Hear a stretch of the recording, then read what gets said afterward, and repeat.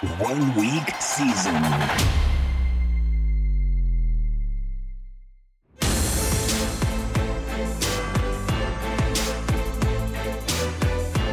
NFL Edge Audio.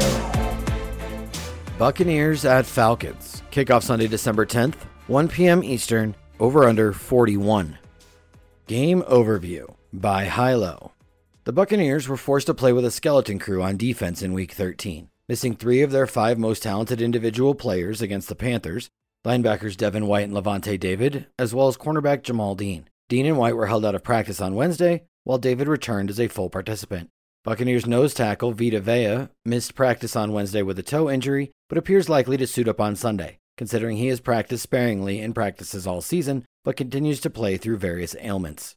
The Falcons are likely to continue banging their proverbial heads against the wall through the run game, unless otherwise forced, regardless of matchup or expected efficiency. That's just what we get from this team under current leadership. Mike Evans is on an absolute tear, seeing double-digit targets in 3 of his last 4 games and hitting 9 in the other, and scoring 7 touchdowns in his previous 7 contests. The Buccaneers have evolved, or devolved, into an offense centered around 2 players, Mike Evans and Rachaad White. How Tampa Bay will try to win. The Buccaneers rank right near the middle of the pack in PROE, but have largely struggled to sustain drives this season, resulting in just 61.1 offensive plays run from scrimmage per game and a 23rd ranked 19.4 points per game average. Furthermore, they are averaging just 18.75 points per game over their last 4 contests and have just 1 game since their Week 5 bye with more than 21 points scored. In other words, this team has rarely been the driving force behind the eventual game environment they find themselves in, instead adopting a more reactionary stance as far as offensive design goes. What is interesting about the recent scoring trends for the Buccaneers is a defense that is playing much better of late, likely influenced most by the transition back to the roots of head coach Todd Bowles, who has this defense playing more cover 2, cover 3, and quarter alignments in a zone-heavy scheme. On offense, the Buccaneers have become more concentrated of late, with the bulk of their offense running through 2 players, wide receiver Mike Evans and running back Rachaad White. Chris Godwin has not seen more than 7 targets since Week 7, the wide receiver 3 role has been divided amongst 2 or 3 players of late, and tight end Cade Otton has not seen more than a modest 5 targets in a month, despite playing all but 6 offensive snaps during that time. As mentioned above, Rachaad White has become a borderline workhorse for the Buccaneers of late. His season-long snap rate stands at an elite 76.7%, and his 72.5% team opportunity share ranks 9th in the league. Furthermore, he has played 80% or more of the team's offensive snaps in 5 of the previous 6 games, and has played 70% or more of the offensive snaps in every game this season. His opportunity totals during the most recent 5-game stretch stand at 25, 17, 16, 23, and 24. Giving us a solid idea of an expected range of outcomes in varying game environments. White is going to remain heavily involved in the weekly game plan for the Buccaneers, with ultimate opportunity count subject to game environment on a weekly basis. The pure rushing matchup is another difficult one on paper against a Falcons defense holding opposing backs to just 3.9 yards per carry, behind 1.7 yards allowed before contact this season. The Falcons have also filtered just 59 targets to running backs this season, good for 6th fewest in the league. Chase Edmonds has emerged as the de facto change of pace back behind White, but he has yet to see more than a modest 6 opportunities at any point this season while playing for the Buccaneers. Also, as mentioned earlier, the passing game has primarily run through Mike Evans of late.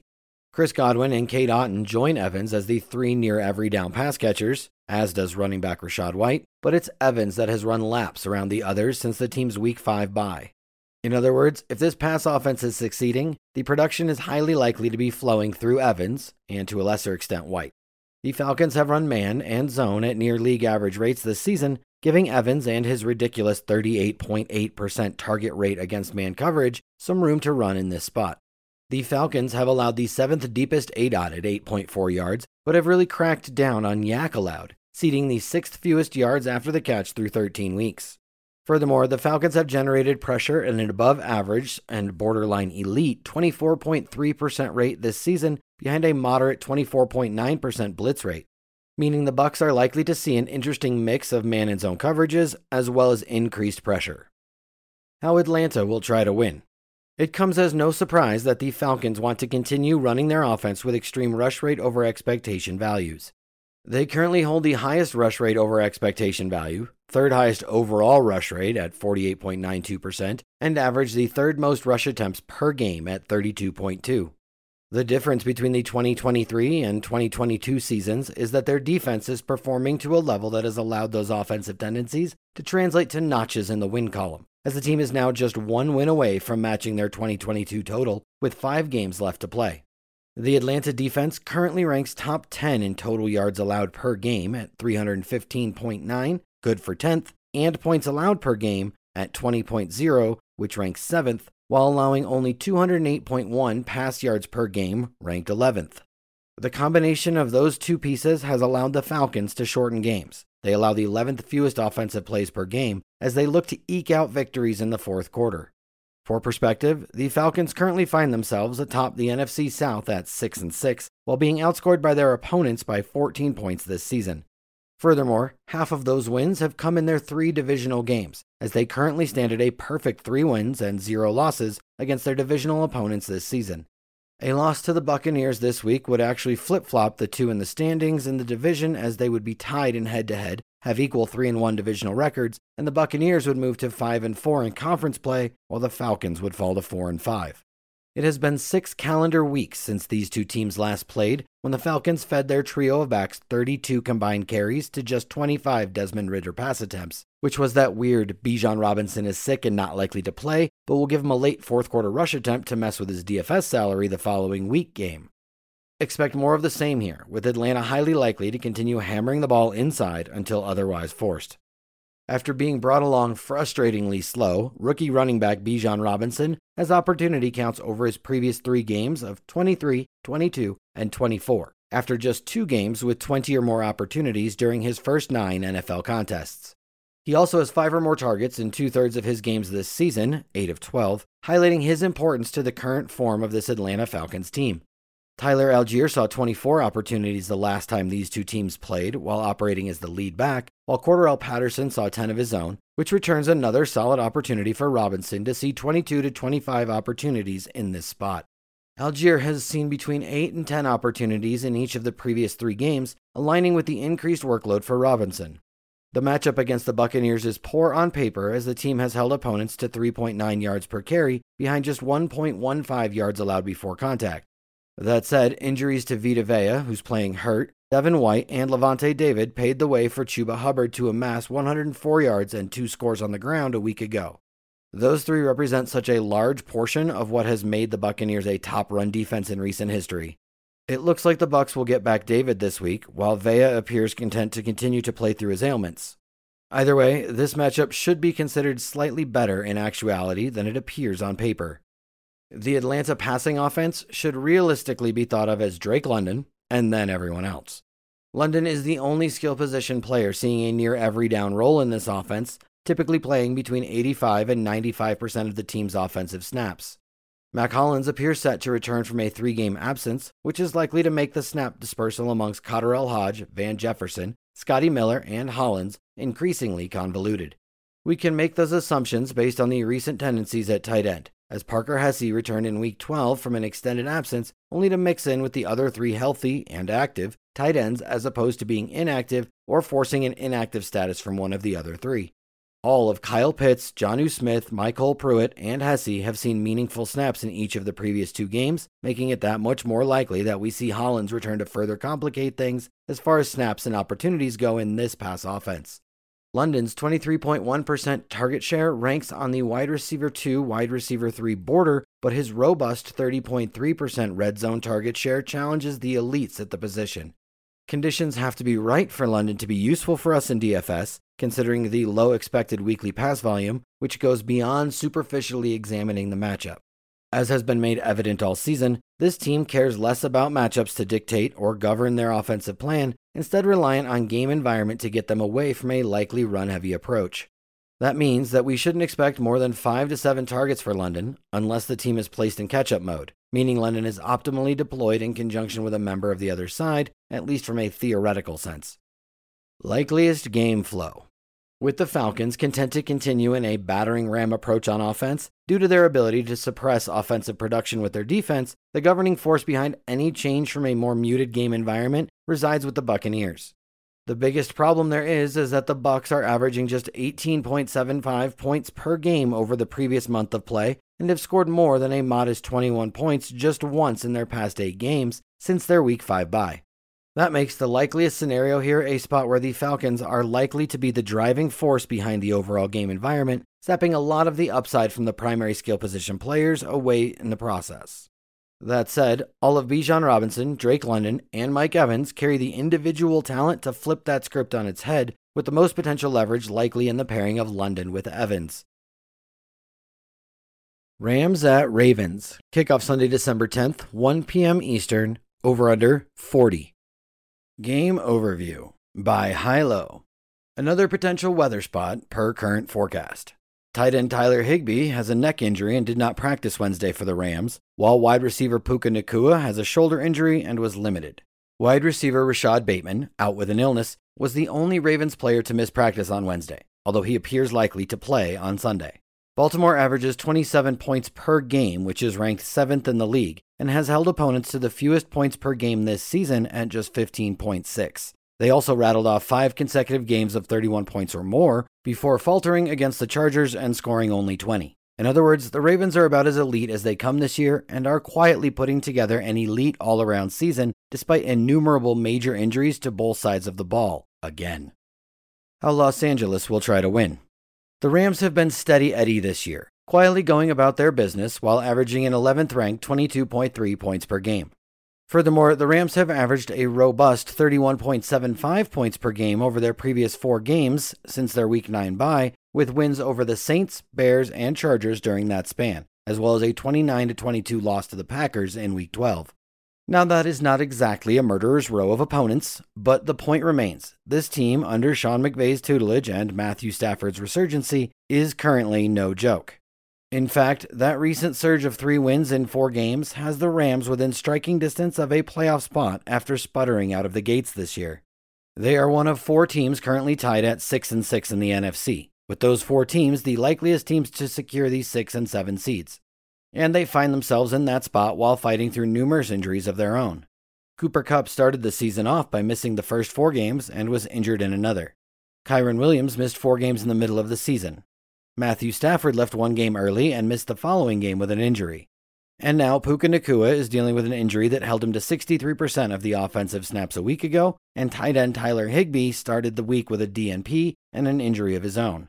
On the other side of the ball, what this team has managed to do with the level of talent they have has been nothing short of remarkable. We all scoffed at the way this defense looked on paper prior to the start of the season, and all they've done this year is hold opponents to 21.1 points per game, ranked 14th in the league, on 330.8 total yards per game, which ranks 16th. In other words, this defense should not be performing as well as they have this year without elite coaching. Kyren Williams has held one of the most robust roles of any back in the league when healthy, capable of playing nearly every offensive snap when called upon by his coaching staff. Williams has 3 games of 7 total healthy games without Cam Akers at 94% or more of the offensive snaps this season, which is absolutely absurd in today's NFL game. His 83.7% snap rate ranks first, his 41 red zone touches rank 5th, and that's with the 4 games missed, and his route participation ranks 3rd. You'd be hard-pressed to find a more valuable back in 2023 that is not named Christian McCaffrey. For years, the Ravens were better attacked through the air due to elite linebackers and the presence of an elite nose tackle, but this season has been a little different. Baltimore currently ranks first by a metric mile in net yards allowed per pass attempt at 4.2, while ranking 20th in yards allowed per carry at 4.3. Routinely positive game script has made it so the Ravens face a rush on only 36.71% of their defensive snaps, 4th lowest in the league, but it is most definitely the clearest way to attack this defense this season. Just 5 combined touchdowns allowed to opposing backs has kept the Ravens at 11th in DK points allowed per game to the position, which is more a testament to their elite red zone defense than anything else. There are a few moving parts with the Los Angeles pass offense due to injuries to tight end Tyler Higbee and wide receiver Puka Nacua. I would expect Nacua to play through his shoulder ailment while Higbee's status is more up in the air for Week 14. Either way, Nacua is outperforming Cooper Kupp in almost every meaningful metric this season, except target rate against man coverage, and even then Nacua has experienced a recent surge in his marks against man. On a standard week with everyone healthy, Nakua, Kupp, and Higbee are the near every down pass catchers in this offense, with Tutu Atwell, Ben Skowronek, Demarcus Robinson, and Hunter Long rotating through the remaining snaps. Most notably, Robinson has played near 60% of the team's offensive snaps in consecutive weeks. Whether that's a trend or necessity due to the recent injuries remains to be seen. The matchup through the air is as difficult as they come considering the metrics mentioned earlier. How Baltimore will try to win. The Ravens ranked 12th in PROE this season, but averaged just 28.5 pass attempts per game, which ranks 31st in the league, highlighting a few things for us regarding this offense. Firstly, the Ravens have been highly efficient when they do pass and have been looking to attack downfield, with quarterback Lamar Jackson ranking 8th in intended air yards per pass attempt of qualified quarterbacks to play more than 7 games this year. Secondly, Baltimore has largely been in control of their game environments while averaging a robust 27 points scored per game. And finally, this team still intends to pound the rock on the ground at a high rate when they control game environments, evidenced by their league-leading 32.5 rush attempts per game. A now healthy defense has performed to expectations after struggling through injuries to start the 23 season in addition to the previous 2 years, allowing the offense to basically win how they see fit while holding opponents to just 15.6 points per game, fewest in the league. In other words, this team is quietly putting together a powerhouse season without much national attention, which is confusingly still being placed on the underperforming Chiefs and Bills in addition to the Dolphins in the AFC. The final note here, and it's an important one, is that the Ravens continue to be a franchise that has no problem making a statement against opponents that they deem as capable of putting up points. That was demonstrated most recently in their blowout win over the Lions in Week 7 and the Seahawks in Week 9, 2 games that came in the midst of the team scoring 31 points or more in 5 consecutive contests. Yes, the Ravens averaged the most rush attempts per game of any team this season. It must also be understood that those carries are typically divided amongst at least 3 ball carriers, with quarterback Lamar Jackson accounting for 9.3 carries and 2.3 red zone carries per game this season. That roughly equates to 23 combined carries for the top 2 running backs per game, considering the Ravens continue to utilize a timeshare at the position, most recently split amongst rookie back Keaton Mitchell, veteran short yardage back Gus Edwards, and veteran change of pace back Justice Hill. All 3 continue to be involved in this offense on a weekly basis, sapping a lot of the upside from all parties involved from a fantasy perspective. The pure rushing matchup should be considered middling against a Rams defense allowing 4.2 yards per carry behind an inflated 1.4 yards allowed before contact.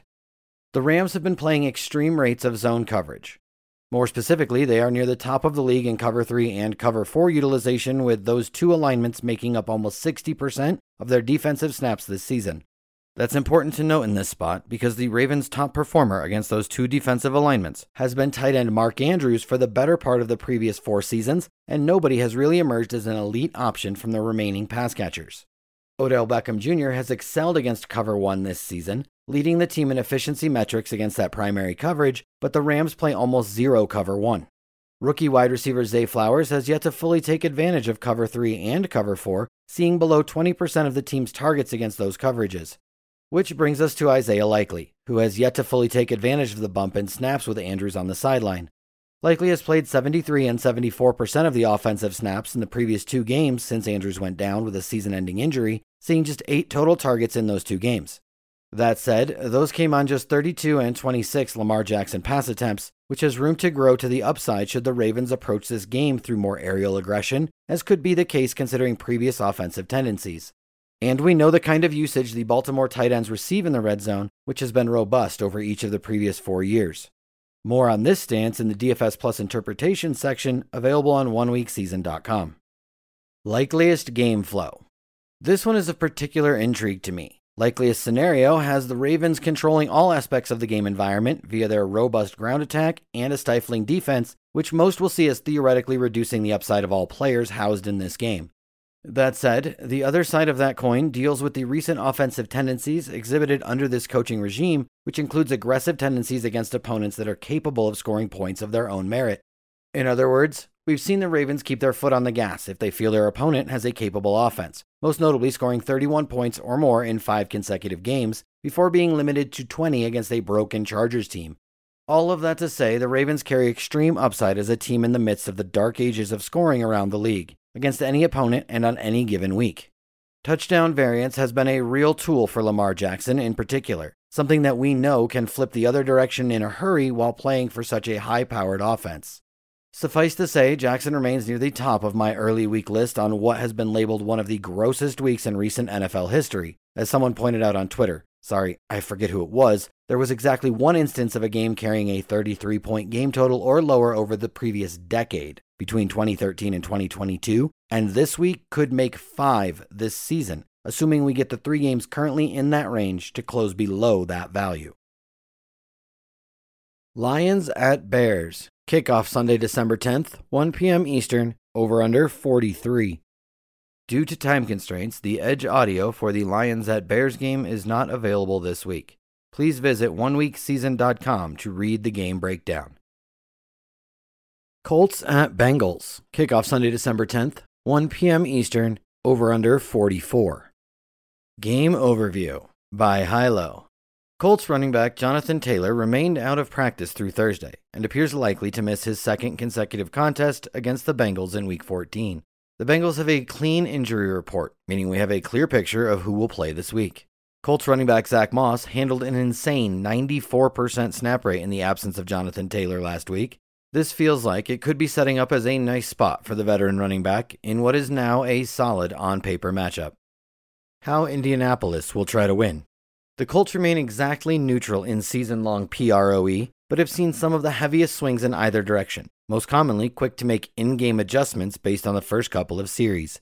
That has led to some of the highest PROE games and some of the lowest PROE games in the league this season, which is an interesting dynamic to break down when we're looking to narrow down the offensive tendencies from the Colts this year.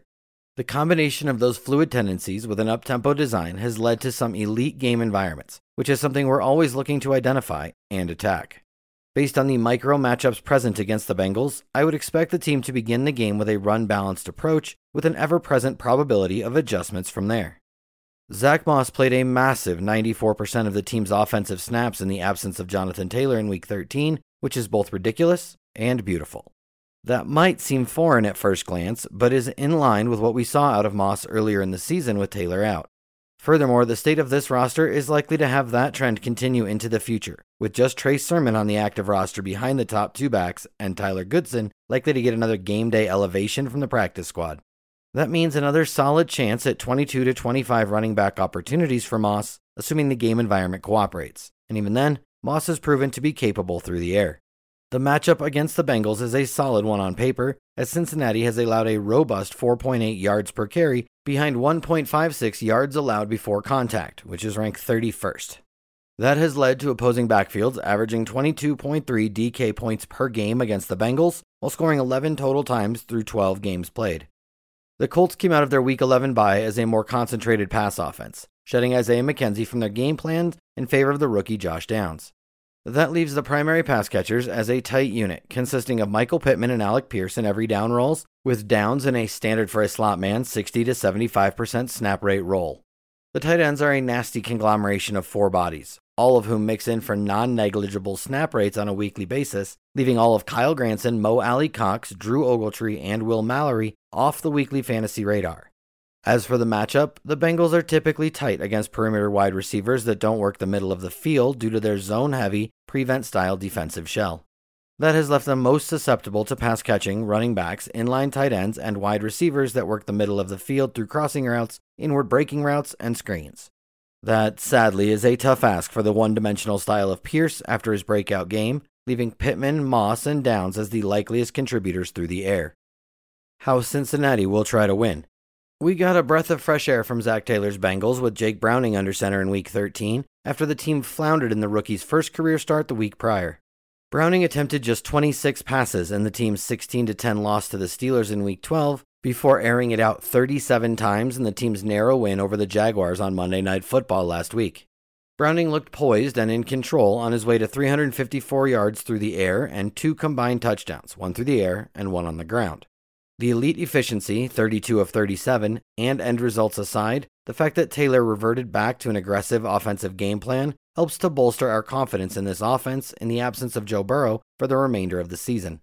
Considering the Bengals held the league's second highest PROE with Burrow under center, it's likely we see a pass-balanced offensive approach moving forward. When we now take into account a Colts defense that plays extreme rates of cover 3 in an attempt to limit explosive plays, we should see the Bengals emphasize their top playmakers as they are forced to string together drives. That should land squarely on Jamar Chase and Joe Mixon's shoulders, with T. Higgins the next man up. Joe Mixon has continued to operate in this more than a lead back but less than a workhorse role for the Bengals, although Chase Brown showed some legitimate explosiveness on just 11 offensive snaps a week ago, igniting multiple drives with splash runs against a good Jaguars run defense. Mixon saw 19 carries and 7 targets on his way to his highest fantasy performance of the season a week ago, scoring twice and catching 6 targets for 49 yards. While the Colts' defensive tendencies limit explosive runs, they are susceptible to giving up a high rate of 5 to 10-yard carries, which aligns well with Mixon's game considering a low explosive run rate, just 4 breakaway runs all season, which for his workload is lol-worthy. Even so, Mixon should have a solid path to elite volume for the second consecutive week in a matchup that looks good on paper against a Colts defense, allowing 4.2 yards per carry behind a robust 1.42 yards allowed before contact. Furthermore, 14 combined touchdowns allowed to opposing backfields has left the Colts allowing the 4th most DK points per game to running backs this season. We've talked about the fact that cover 3 alignments typically allow an opposing quarterback to target his first read at a higher frequency than cover 2 and quarters, which plays into what we saw last week when Browning peppered Jamar Chase with 12 targets. Things set up for another double-digit target performance from the alpha wide receiver here. As was mentioned earlier, Mixon remained heavily involved in the pass game last week after seeing 5 or more targets in 3 of his previous 5 games. Higgins rejoined the active roster to a 78% snap rate, which is slightly lower than he had been running prior to his recent injuries, which started way back in Week 4. Expect the team to continue in an 11 personnel-heavy approach to their offense, which means Chase, Higgins, and slot man Tyler Boyd in 80% plus snap rate roles, with Trenton Irwin and Andre Iosivas now relegated to situational packages. They combined for 22 of a possible 73 offensive snaps a week ago, which is likelier to decline than increase due to Higgins' health. Likeliest game flow. Based on what we've seen out of each of these coaching staffs in recent weeks, this game has all the makings of a true eruption spot. The dynamic play-calling tendencies exhibited by Shane Steichen's Colts adds to the aggressive tendencies we saw out of Zach Taylor's Bengals in Jake Browning's second career start. That doesn't guarantee that this game is the eruption spot of the slate, but it places this game squarely in the discussion for top potential game environment on what has the feel of a low-scoring slate. All the typical names from each team are in consideration on rosters that attack this spot, and they can all be used as one-offs or mini correlations. Enjoying the game breakdowns? Go to oneweekseason.com and become a subscriber to gain access to in-depth analysis, strategy interpretations, and more to help you bring your daily fantasy football game to the next level. Jaguars at Browns. Kickoff Sunday, December 10th, 1 p.m. Eastern, over-under 31. Game overview by Mike Johnson. If you like backup quarterbacks, this game is for you. Jacksonville is playing on a short week after an ugly loss to the Bengals on Monday night and dealing with the shock of an ugly Trevor Lawrence injury. The Jaguars also lost their leading wide receiver, Christian Kirk, to a groin injury. Jacksonville faces the 3rd highest opponent pass rate in the league, and the Browns had their highest pass rate of the season in Joe Flacco's first start in Week 13. This is a critical game for both of these teams as the Browns fight to hold on to their wild card spot, and the Jaguars have 2 teams nipping at their heels in the AFC South. How Jacksonville will try to win.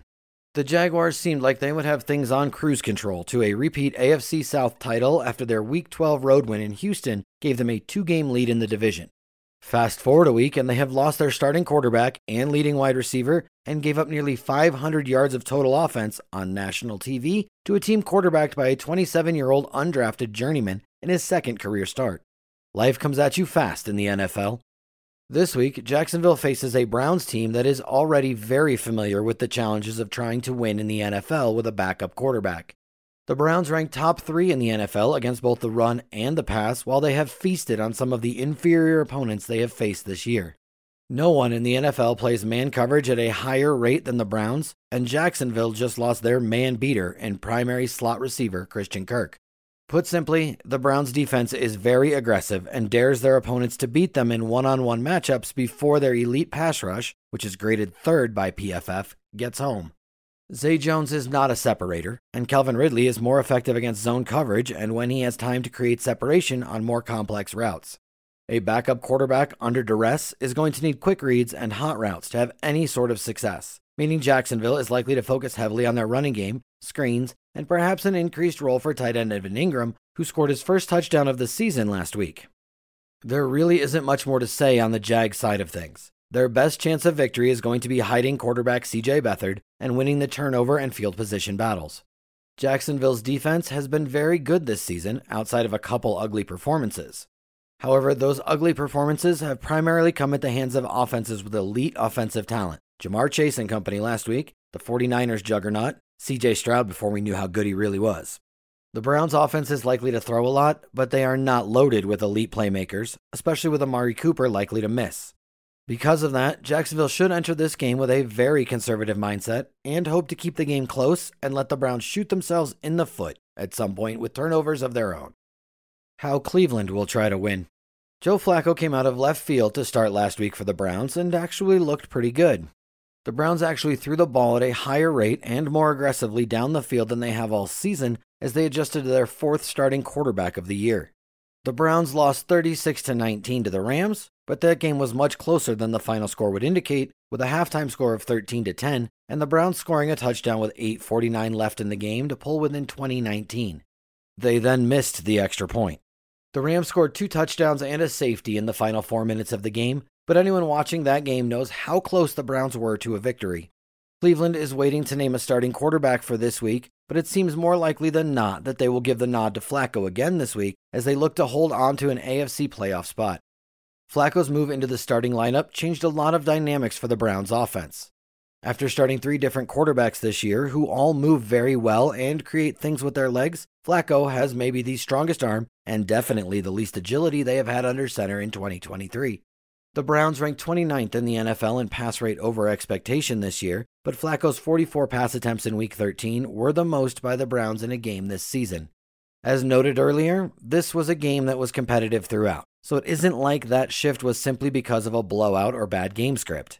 Star wide receiver Amari Cooper suffered a concussion and seems likely to miss this week, while Elijah Moore was targeted 12 times and saw a whopping 257 air yards, the most by any receiver in the NFL in a game this year. The Browns' tight ends were also favorites of Flacco, with Harrison Bryant and David Njoku combining for 11 targets, as the Browns played 12 personnel at an increased rate, and Bryant saw the most playing time and offensive involvement he has seen all year. Assuming Flacco starts again, we should expect Cleveland to once again pass at an elevated level against a Jaguars team that has the NFL's number 1 ranked DVOA run defense and that was torched by Jake Browning on Monday Night Football. While the Browns may not be the most efficient passing offense in the league, the volume should be there. They may have a lot of 3-and-outs, but they will be okay with that and will likely be confident in their own elite defense against a backup quarterback on the other side. Likeliest game flow. The reality of this game is that we have 2 backup quarterbacks facing elite defenses, and both teams are fighting to keep their playoff hopes alive. The extremely low total is one of the lowest we've seen in recent years and is indicative of the most likely scenario for how this game plays out, with neither team likely to have a great deal of offensive efficiency and both defenses being extremely stout against subpar offensive competition to this point in the season. While a low-scoring defensive battle is easy to project, and it is hard to anticipate either of these teams having a great deal of offensive success, this is a spot with a lot of potential variance. The quickest way to games picking up in scoring is through turnovers, and it would not be shocking for either defense to force 2 or 3 first-half turnovers from the opposing quarterback. With that in mind, the implied team totals for both teams make sense, but it would not be a surprise for either team to walk out of this game with a 27-10 victory. Even in that scenario, however, offensive production and yardage are likely to be hard to come by, as either team falling behind and becoming one-dimensional would likely be a disaster, and either team building a 2-score lead would likely lead to an extremely conservative game plan. A low-scoring battle like the game's spread and total imply, or an ugly lopsided loss in either direction is squarely in play, while a back-and-forth affair with 45-plus points being scored seems like a pipe dream. Panthers at Saints. Kickoff Sunday, December 10th, 1 p.m. Eastern, over-under 38. Game Overview by Pappy. The Panthers have the worst record in football at 1-11, and were just the first team to be mathematically eliminated from the playoffs. Chuba Hubbard played 65% of the snaps the past 2 weeks and has taken over as the lead back. Jonathan Mingo saw the most targets of his career last week at 10, and looks to be more involved under interim head coach Chris Tabor. The Saints have a losing record at 5-7, but are still just one game out of first place in the NFC South. Alvin Kamara has a premier matchup on the ground, but the Panthers are above average against running backs in the passing game. Derek Carr is in concussion protocol for the second time this season, opening the door for Jameis Winston to start and for Taysom Hill to see more snaps at QB. How Carolina will try to win. The 1-11 Panthers limp into Week 14, fresh off having been mathematically eliminated from the playoffs. They are the first team to earn that distinction, and there isn't much to be happy about in Carolina. If looking for a silver lining, 6 of the Panthers' 11 losses have come by one score, but even that stat is a bit misleading because that one score was often a touchdown. The Panthers tend to lose by a touchdown to mediocre teams and get killed by good teams. Tabor took over as the interim head coach from the fired Frank Reich last week. Tabor has been in the NFL since 2008, but he's never been more than a special teams coordinator. The Panthers didn't change much under Tabor. They kept playing at a moderate speed, 16th overall pace, and offensive coordinator Thomas Brown kept calling the plays. It doesn't matter how fast you move or who is running the scheme when you have poor quarterback play. Bryce Young continued to look like he doesn't belong in the NFL. A subpar athlete with raw decision-making skills, Young has a long way to go before he's a threat to NFL defenses. The Panthers might as well let him try, but they have limited him to under 31 attempts in 3 straight games. They seem to know what they have, and what they have is a QB who they don't want racking up pass attempts. Young hasn't been good, but it doesn't help that he's playing behind a horrific 32nd ranked by PFF and injured offensive line. The Saints have been awful at generating pressure, they're 31st in sack percentage, but they can still win up front in this weakness-on-weakness matchup. The Saints have been solid through the air, ranking 11th in DVOA, and hurt on the ground, ranking 22nd in DVOA, setting up as a mini run funnel. That's just what the doctor ordered for the Panthers, who are 20th in pass rate over expectation. The Panthers throw a lot, 7th in pass rate, because they're always losing, but they'd rather run, and this matchup sets up well for them to lean into their preferred method of attack. Even though the Panthers want to run, they aren't very good at it, ranking 28th in DVOA, but technically, it's still the strength of their offense since they stink through the air, ranking 30th in DVOA. Tabor seems to realize that he is a lame duck, who is keeping the head coaching chair warm for the new face next season. He isn't going to change much, and Thomas Brown seems to have figured out the Panthers play closer games when he limits Young's opportunities to make mistakes. Expect another run-oriented game plan from the Panthers that is designed to hide Young. How New Orleans will try to win. The 5-7 Saints come into Week 14 riding a 3-game losing streak. Incredibly, they're still only 1 game out of first place in the lifeless NFC South. It feels silly, but the Saints still have a lot to play for, and should be the more motivated team. Pete Carmichael Jr. plays fast, ranked 6th in overall pace, because he thinks that is what makes you a sharp coach. Meanwhile, he runs one of the blandest offenses in the league that relies on winning individual matchups. Carr's health seems to be up in the air every week, as he picked up a multitude of new ailments before leaving last week's game against the Lions. He's dealing with shoulder and rib injuries and is in the concussion protocol. Basically, the same injuries as a car crash. Carr is still technically questionable, but this is his 2nd time in concussion protocol this season, which makes it likely that he will sit this week. That leaves everybody's favorite, Jameis Winston, to start in his place.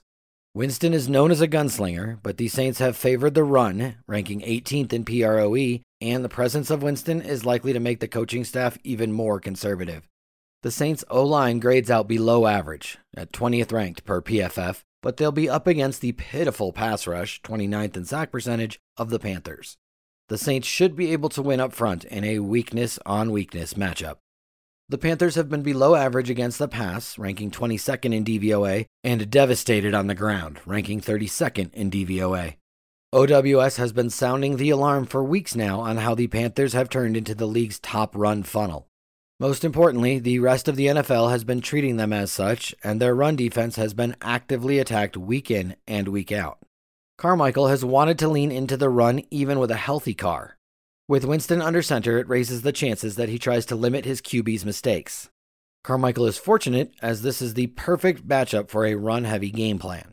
Expect the typical run-centric game plan we see every week against the Panthers, with a good chance the Saints want to stick to that plan as a relatively large home favorite with a backup QB who has been prone to mistakes in the past. Likeliest game flow. This game has a tiny total, 37.5, which is mostly because the Panthers' offense isn't expected to do much scoring.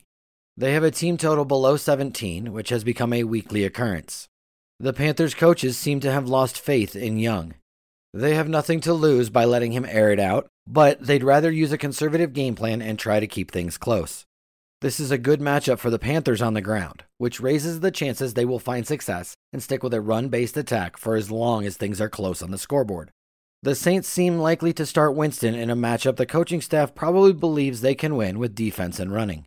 Everyone goes after the Panthers' run defense, and this week should be no exception. Expect the Saints to come out with a run-first mindset and to stick with that approach while slowly building a lead. They're unlikely to pull away fast enough to force the Panthers to abandon the early run, which will lead to a game with a lot of handoffs and clock bleeding from both sides. The Saints should be able to run out the clock late, comfortably up by a touchdown. The Texans at the Jets. Kickoff Sunday, December 10th at 1 p.m. Eastern, with an over-under of 33.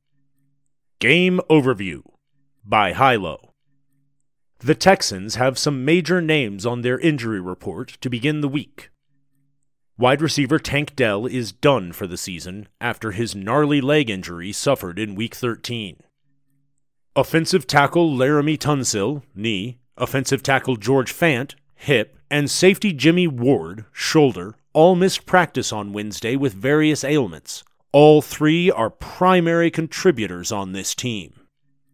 Tight end Dalton Schultz, hamstring, got in a limited session Wednesday after missing Week 13.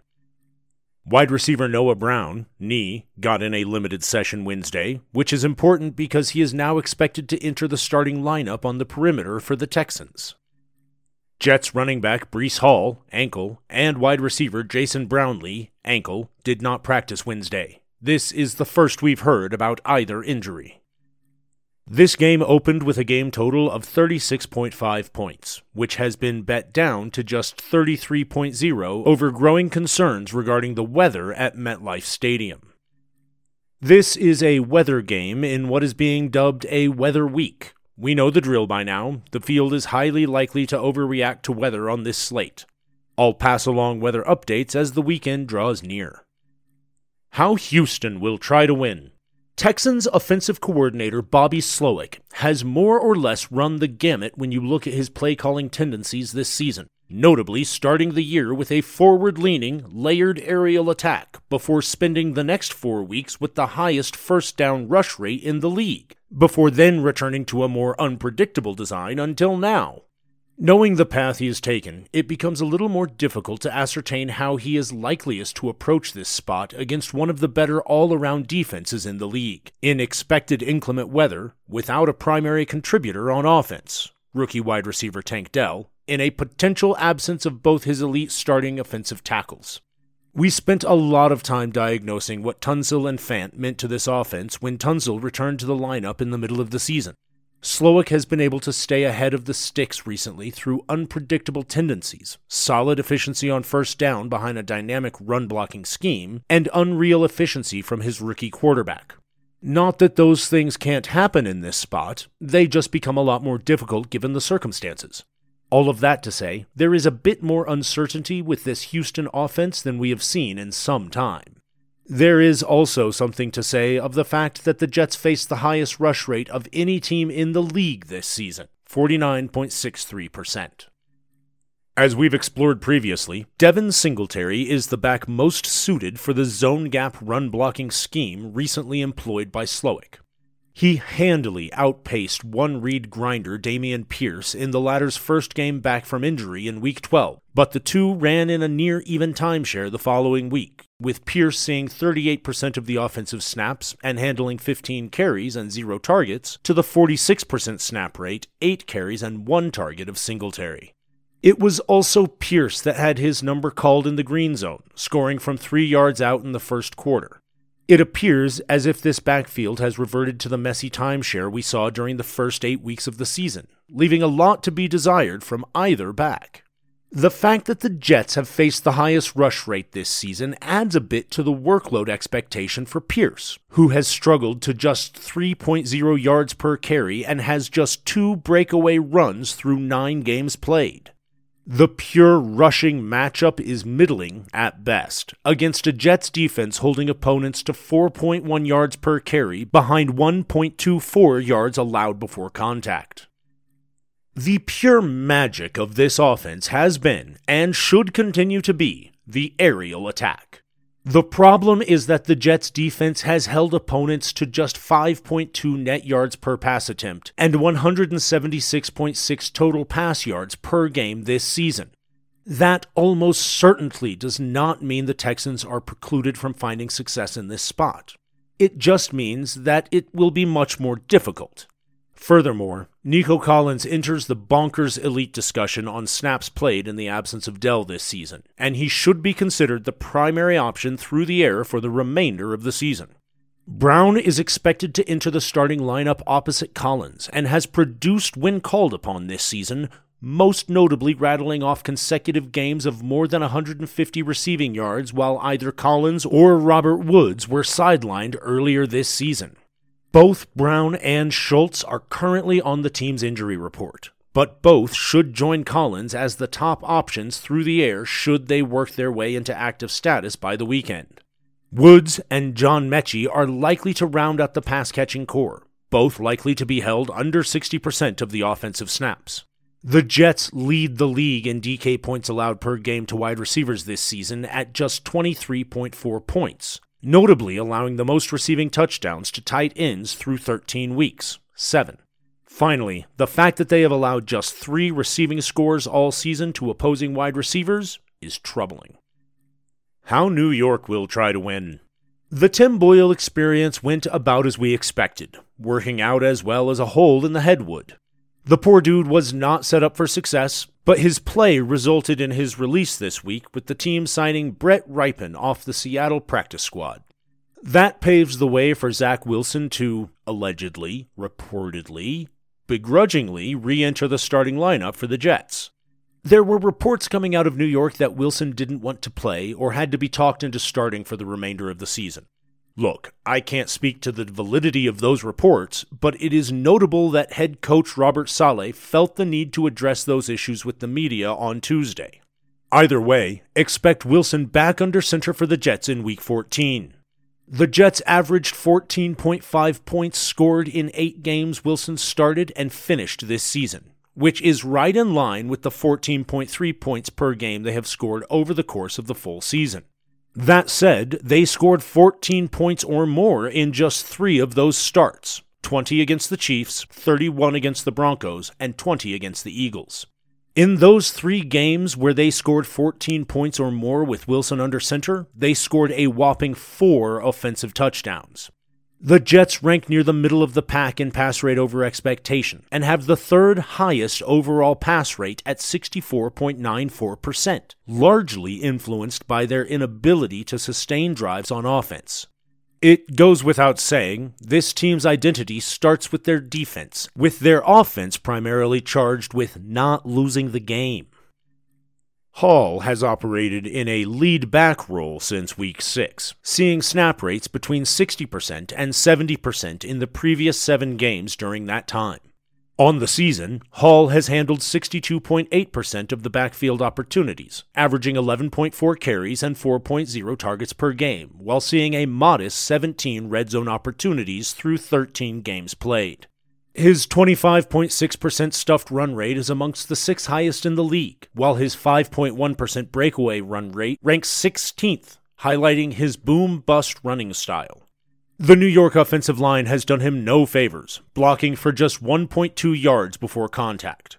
The matchup against the Texans defense, allowing just 3.6 yards per carry behind just 1.0 yards allowed before contact, both 3rd lowest in the league, is far from ideal, leaving Hall in troubled company for Week 14. Dalvin Cook has transitioned from change of pace back to clear passing down back after the release of Michael Carter before Week 11 and has seen just 18 running back opportunities in the previous 3 games. The Jets started the season utilizing elevated rates of 12 personnel through Tyler Conklin, CJ Uzomah, and Jeremy Ruckert, but played with extreme rates of 11 personnel over the previous 3 games with Boyle as their primary quarterback, primarily because he came on in relief 3 weeks ago, played a full contest in Week 12, and then left early in Week 13. We can't be certain whether the recent changes in the wide receiver room were through necessity or desperation, but this team has had a revolving door at wide receiver over the previous 3 games outside of Garrett Wilson in an every down role. Allen Lazard was inactive for 1 of those 3 games, while Randall Cobb was inactive for 2 of them, leaving Brownlee to start opposite Wilson on the perimeter and Javier Gibson to start in the slot. The injury to Brownlee could force Lazard back into a featured perimeter role, but he has been one of the least efficient wide receivers in the league this season, ranking in the bottom 10 in yards per route run amongst qualified wide receivers. The 3-game stretch of heavier rates of 11 personnel has zapped Uzomah's involvement the most, as he played just 11 total offensive snaps during that time. Any way you slice it, this pass offense is very much the Garrett Wilson and then everyone else variety. The problem there is that Wilson has been most dominant against man coverage this season, and the Texans are in a man at bottom 10 rates, as they aim to limit explosive plays through increasing utilization of cover 2, cover 3, and quarters alignments, which makes sense considering head coach DeMeco Ryans' history. Likeliest game flow.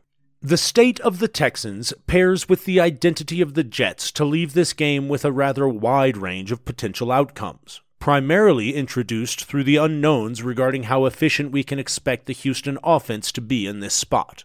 We know the Jets face the highest opponent rush rate at nearly 50% this year, and we've seen Slowick utilize a run-heavy approach in the past. But the injuries to both offensive tackles are highly likely to influence the efficiency of a run offense that utilizes advanced zone blocking concepts, including pulling tackles, cross-blocking utilities, and down-blocking concepts. That said, this game environment is most likely to be influenced by the Texans and their ability to sustain drives early in the game. Considering everything discussed above, the likeliest scenario leaves a lot to be desired in that setup, but this is still a Houston offense that should be considered one of only a handful of units that leans into recent league trends, aiming to exploit the new age NFL tendencies. The Vikings at the Raiders. Kickoff Sunday, December 10th at 4:05 p.m. Eastern, with an over-under of 40.5. Game Overview by Mike Johnson. Both teams are coming off a Week 13 bye and should be fully rested and very healthy. The Vikings look to bounce back from a couple of tough losses they had heading into their bye week as they fight for a playoff spot in the NFC.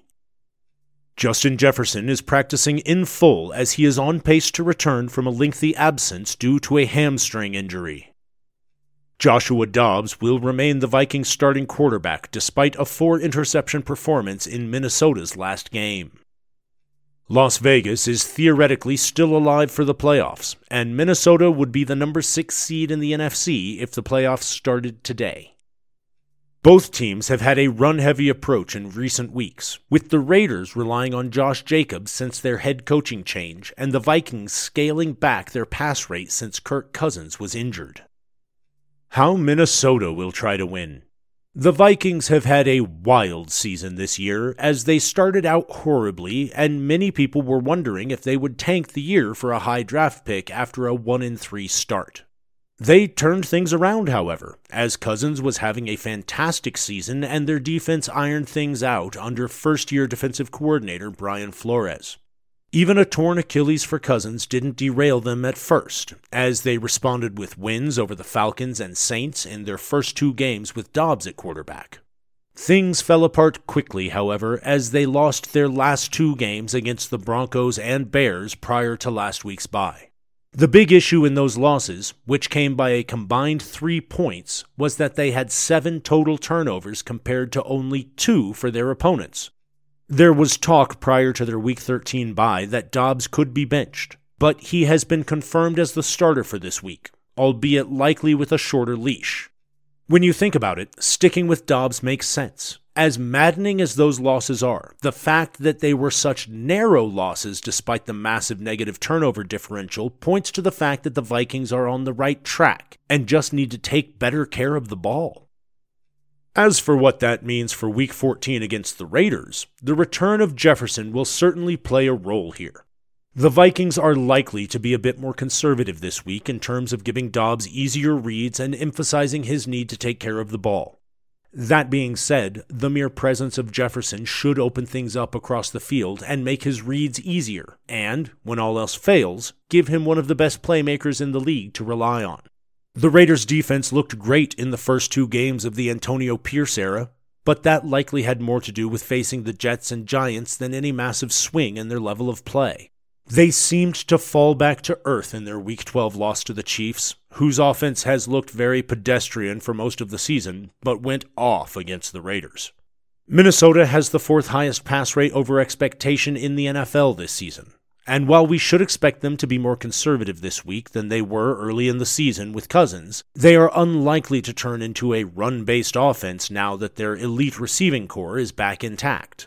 We should expect a healthy dose of easy first-read targets for Jefferson and TJ Hawkinson, with the coaching staff encouraging Dobbs to either use his legs to run for yards or check down to the running backs if those initial looks aren't there, rather than taking the chance of giving this game away with multiple avoidable turnovers again. How Las Vegas will try to win. The Raiders have obviously had their share of issues this season, something that is evident by the massive turnover in their coaching staff and front office. That being said, they have been very competitive since said turnover and are playing at a high level, at least from an effort standpoint, since Pierce took over. After winning their first 2 games under Pierce, they lost by a touchdown to the Dolphins in a game where they were down by only 1 point at halftime and held Miami to only 6 second-half points. Following that, they lost by 2 touchdowns to the Chiefs, but they jumped out to a 14-0 lead and were down only 21-17 entering the 4th quarter. Looking at things from a macro perspective, the Raiders have handily beaten the bad teams they've faced under Pierce and have been very competitive deep into games against the 2 higher-end opponents they've faced. This week, the Raiders will face an opponent who falls somewhere in the middle of those extremes when the Vikings come to town. Jacobs has operated as the centerpiece of this offense since Pierce took over, with opportunity counts of 26, 29, 15, and 26 in that 4-game stretch. Las Vegas has taken its coach's smash-mouth personality, and their preferred method of attack is riding Jacobs as their bell cow and setting things up for rookie quarterback Aiden O'Connell off those running plays. Davante Adams has been a favorite as well, averaging 10 targets per game since O'Connell was named the full-time starter and seeing a massive target share when the Raiders are blitzed. The Vikings blitz at the highest rate in the NFL, and we should expect a lot of hot reads to Adams as the Raiders look to heavily involve their 2 primary playmakers. When teams have keyed on Adams, Jacoby Myers has done a great job of making them pay with several very good games this season. The Raiders have also involved Myers on some end-arounds and jet sweeps, as they have kept defenses on their toes. Las Vegas has also given rookie tight end Michael Mayer a full-time role, and he has played over 80% of the offensive snaps in 5 straight games, while seeing at least 4 targets in each of his last 3 games. Minnesota's run defense has been very solid this year, and they are unlikely to let the Raiders' offense, with its mediocre offensive line play, move the ball consistently by pounding it on the ground. Rather, the Vikings will force the young O'Connell to make some plays through the air, while under the duress of their exotic blitzes. Likeliest game flow. This is a game that has a lot of conflicting factors. While both teams have big names and explosive ability, we also must consider the fact that both coaching staffs are likely to enter the game with a conservative mindset. The Raiders because it is how their coach wants to play, and the Vikings because they have likely lost some trust in their current quarterback. With that in mind, the likeliest game flow here is a relatively slow-moving game from a scoring standpoint, as both teams are likely to move the ball well, but the Raiders seem unlikely to force the ball down the field, and the Vikings are likely to be gun-shy after giving away their last 2 games. All of that being said, there is a lot of implied volatility here. The aforementioned turnovers that have plagued Dobbs, along with his playmaking ability through his legs and receiving core, create a lot of avenues for this game to open up. The Vikings' aggressive defensive scheme facing a young quarterback also provides a very viable path to this game opening up. While the easiest game script to map out would be both teams keeping things close to the vest throughout the first half and into at least the third quarter, there are just so many ways for that script to get flipped that it is easy to get more excited for this game than you usually would for a spot with a couple of quarterbacks who opened the year as afterthoughts in a game with an over-under of only 41 points. The Seahawks at the 49ers. Kickoff Sunday, December 10th at 4:05 p.m. Eastern, with an over-under of 46.5. Game Overview by Mike Johnson. This is a rematch of a game from 2 weeks ago, when the 49ers dominated the Seahawks and won 31-13 on the road. The 49ers are 9-0, and are averaging 33.4 points per game in games that Deebo Samuel and Trent Williams both play, and have scored at least 27 points in every game that qualifies. In games that Samuel and Williams missed all or part of, the 49ers are 0-3, averaging 17 points per game. Seattle's defense looks solid early in the year, but has given up 26 or more points in 4 of their last 5 games. Dating back to the start of 2022, the 49ers have won the last 4 matchups between these teams by an average score of 30-14. How Seattle will try to win. The Seahawks got off to a hot start this season and had a 5-2 record through Week 8 before dropping 4 of their last 5 games to fall into a battle with several other teams for a wildcard spot in the NFC. A big part of the Seahawks' early season success had to do with a defense that looked very good, but the biggest factor likely was the opponents they were facing.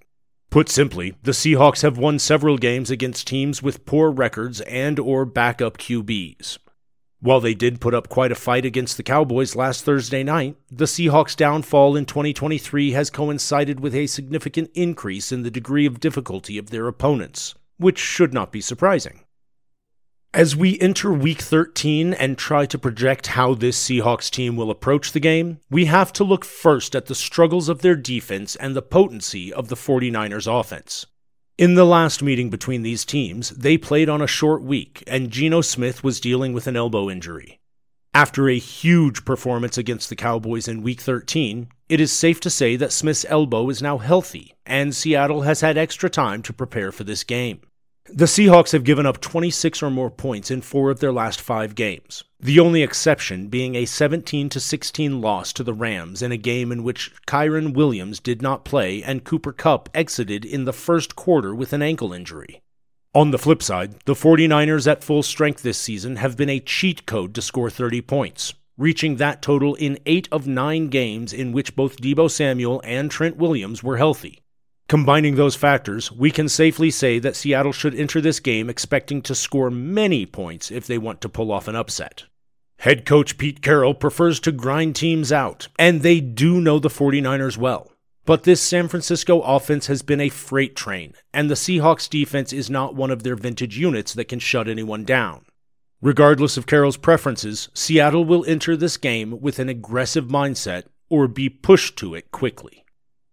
Adding to the Seahawks' offensive issues are the injuries in their backfield. Kenneth Walker has missed the last 2 games with an oblique injury and missed practice to start this week.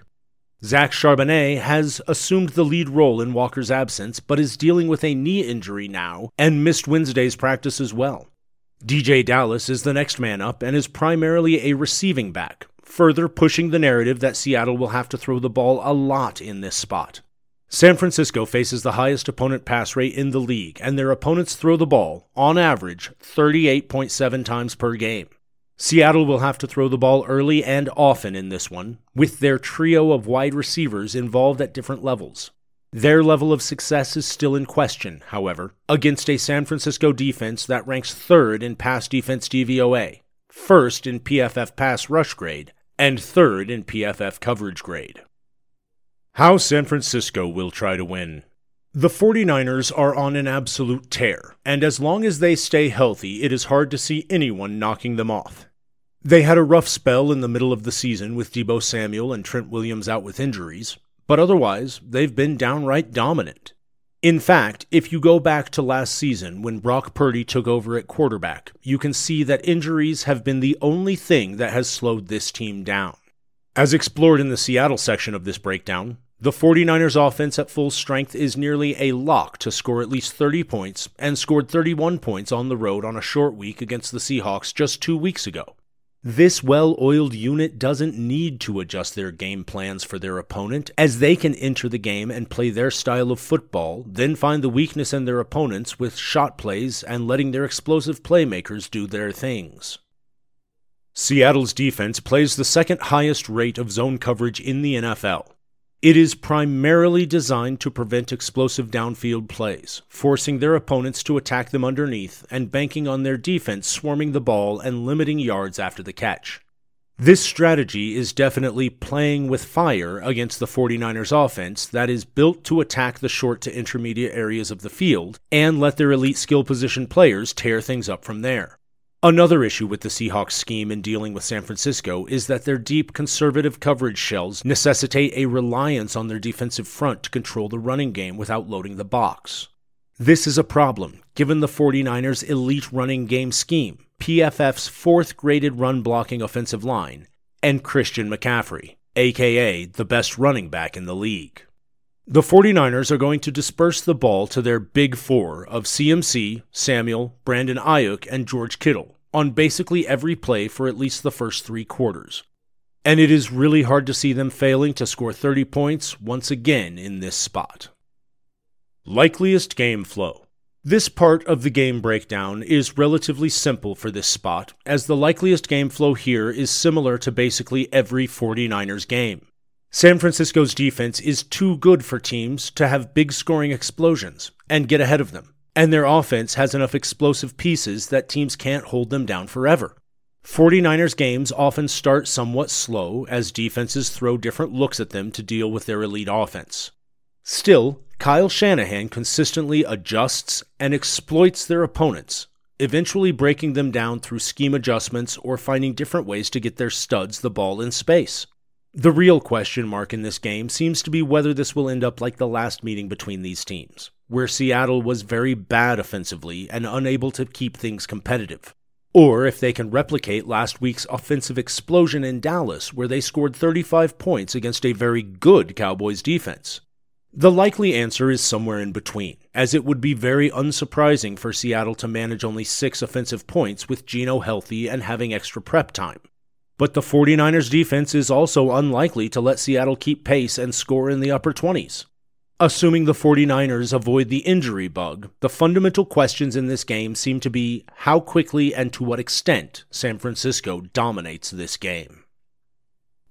Enjoying the game breakdowns? Go to oneweekseason.com and become a subscriber to gain access to in-depth analysis, strategy interpretations, and more to help you bring your daily fantasy football game to the next level. The Bills at the Chiefs. Kickoff Sunday, December 10th at 4:25 p.m. Eastern, with an over-under of 48.5. Game Overview by Mike Johnson. The NFL is once again gracing us with an outstanding Game of the Week in the afternoon window between 2 of the NFL's top teams. A loss will likely knock the Bills out of the AFC playoffs. Kansas City's offense continues to struggle to find a rhythm as we get into the late stages of the season. Buffalo's offense has appeared to be very potent once again since changing their offensive coordinator, scoring 66 points in the 2 games since the change. We should expect both teams to enter this game with an aggressive offensive mindset due to the respect they have for each other's quarterback. How Buffalo will try to win. The Bills rank 5th in the NFL in cumulative point differential, having outscored their opponents by 101 points over the course of 12 games. Despite that elite performance, they enter Week 14 with a 6-6 record, and likely need to win out or, at worst, lose by only 1 more game to have a chance at making the playoffs. All 6 of Buffalo's losses have been by 1 score, with 2 of them coming in overtime and 2 others happening in the last 12 seconds of regulation. It truly has been a season of near misses as Buffalo has struggled to put it all together and seemingly continues to find new ways to lose games. While 3 of those losses have been relatively understandable against the Eagles, Bengals, and Jaguars, it is the close losses to the Broncos, Jets, and Patriots that really have put their season in jeopardy. This week is where the rubber meets the road for Buffalo as they head into Kansas City for a showdown with their biggest rival of the last few years. The Bills' offense ranks 3rd in the NFL in DVOA, while being top 6 in efficiency both in the passing game and on the ground. They are averaging 33 points per game in the 2 games since firing Ken Dorsey as their offensive coordinator, and appear to be intent on riding Josh Allen at this point, which is probably a wise decision and should have happened a while ago. Allen set season highs in pass attempts, rush attempts, and rushing yards in their Week 12 loss to the Eagles. This week, against the Patrick Mahomes-led Chiefs, the Bills will undoubtedly lean heavily on Allen once again. The history between these teams and the respect they have for Mahomes will ensure that Buffalo enters this game with a point acquisition mindset, knowing that no lead is safe until the clock hits 0. Kansas City's defense has been terrific this year and ranks 3rd in the NFL in pass defense DVOA, but they are not an insurmountable unit by any means.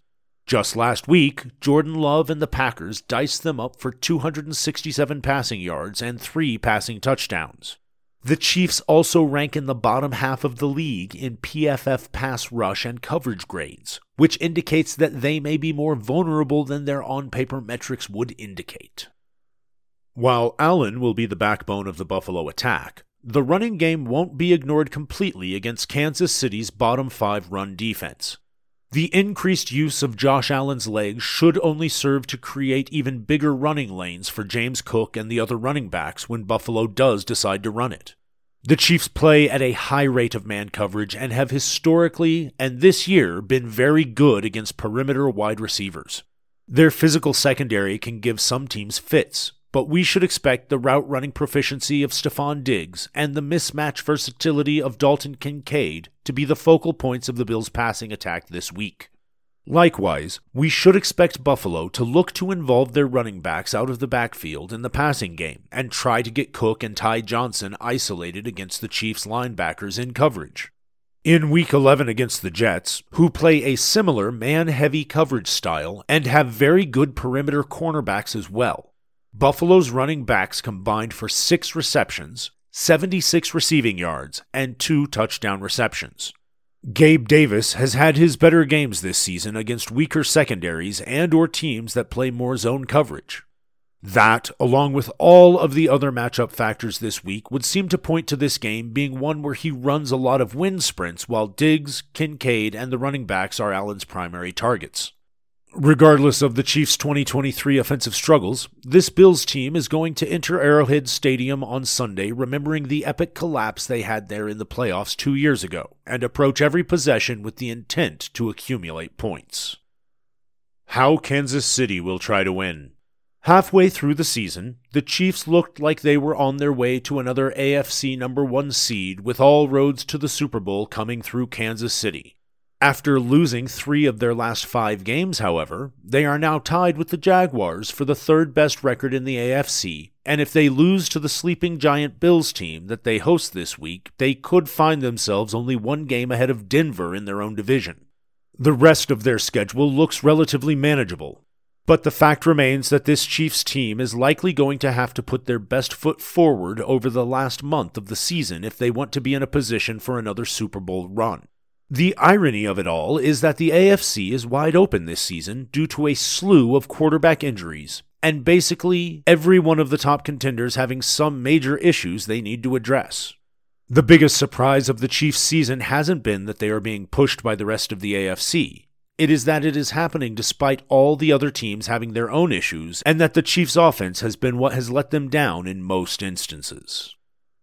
After scoring 23 or more points in 14 of 17 regular season games in 2022, along with all 3 playoff games, Kansas City has reached that number only 5 times through 12 games this year. The Chiefs' running game ranks in the middle of the league in most metrics and has actually been more serviceable than many past years, with Isaiah Pacheco operating as their bell cow. The passing game rates out well in some metrics, 5th in DVOA and 7th in PFF pass grade, but has not been able to consistently make things happen. While they have struggled for much of the year, they have had 3 games of 31, 31, and 41 points where everything seemed to come together. Those 3 games all happened to come against the Bears, Chargers, and Raiders and their middling defenses. Those 3 defenses happen to all play similar amounts of zone coverage with relatively common schemes. All 3 teams have also struggled to get pressure on the quarterback, and Mahomes had plenty of time to pick them apart. This makes sense as the Chiefs' receivers have not been able to create separation well, and Mahomes is able to pick apart zones and find guys when they have adequate time to get open. Buffalo plays a similar style of defense to those teams and has been giving to the better teams they have faced. The Bills' defense has been disappointing this season, and the 4 best offenses they have faced, Miami, Jacksonville, Cincinnati, and Philadelphia, have averaged over 400 yards of offense per game against them. While the Chiefs are not the offense we have come to expect, they are likely to enter this game with an added sense of urgency as they have been put on their heels and face a similar foe who they know can put up points in a hurry. Some recent lapses by their previously near-elite defense will also likely cast some doubt in their minds as to how well they will be able to hold Josh Allen and company at bay. Similarly to what we discussed on the Bills side of the ball, Mahomes is going to be aggressively pursuing points every time he touches the ball. If the Packers' young and upcoming offense was able to move the ball and get in the end zone consistently against the Chiefs' defense last week, then Andy Reid and Mahomes should enter this game expecting to need 30-plus points to beat Josh Allen and the Bills with their backs against the wall. Travis Kelce will almost certainly have a huge role this week as he has struggled recently and been contained in all of their losses. He has historically been very good against the Bills' scheme, and getting him going will be a priority for the Chiefs. We should also expect Rashid Rice to be very busy on crossing routes and in the short to intermediate areas of the field, with the running backs also being used consistently in the passing game. Likeliest game flow. These teams have both disappointed to date this season to varying degrees and for various reasons. That being said, both teams are still capable of achieving their ultimate goals and making a run in the wide-open AFC. As bad as things have run out for the Bills, they are capable of beating anyone and have shown so far this season that they are going to be in every game at the end. The Chiefs also only have 1 loss by more than 1 score, and that came on the road in a game where Mahomes was battling an illness against the Broncos. All things considered, neither of these teams is likely to lose by multiple scores, and that means that we are likely in store for a very competitive game. We have talked often over the last couple of years about how there are many times where how opposing offenses interact with each other is more important than how the offenses match up with the defenses they face. We have also talked about how teams enter some games knowing that no lead is safe due to the quarterback on the other side. Patrick Mahomes confirmed this mindset when he talked about it in the Netflix quarterback documentary, and this is one of those times where we should be able to count on 2 teams entering the arena ready to trade blows. While neither defense is a pushover, we can also confidently say that neither defense is an unbeatable juggernaut. The Bills have turned Josh Allen loose, and it is starting to feel like the Buffalo teams we saw for much of the last 3 years, where they are moving the ball seemingly at will. Now that they are using Allen's legs more and being more creative with some of their formations and play calls, it is really hard to get stops against this team. A competitive, high-scoring game is likely the outcome here, as 2 of the top quarterbacks of their generation take center stage for a matchup that will surely have huge implications in how the AFC playoff picture plays out. The Broncos at the Chargers. Kickoff Sunday, December 10th at 4:25 p.m. Eastern, with an over-under of 44. Game Overview by Mike Johnson. Both of these teams are theoretically still alive for the playoffs, but have extremely little margin for error. The Chargers have managed to score 16 combined points in their last 2 games. The Broncos have held 7 consecutive opponents to 22 points or less. Denver's offense continues to attack in a conservative manner and use Russell Wilson in a game manager role.